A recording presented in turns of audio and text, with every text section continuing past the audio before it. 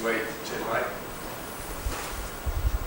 Good morning. The markets are quiet today, but the dollar is remaining quite strong as the Federal Reserve non-voting member has said that it's 50-50 for a September interest rate hike from the US.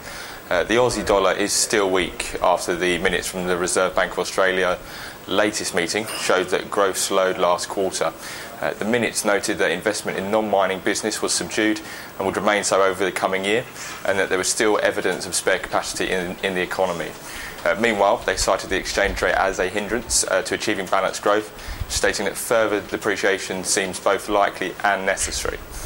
In the Eurozone, it's reported that the European Commission, the ECB and the IMF are drafting a new Memorandum of Understanding to set up the conditions for the new 3-year bailout for Greece.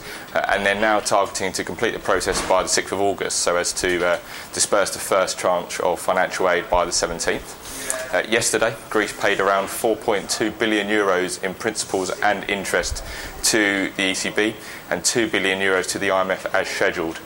Greece will have another vote in Parliament this Wednesday for the new reforms requested in this latest bailout, but for now the sterling-euro rate is relatively unchanged.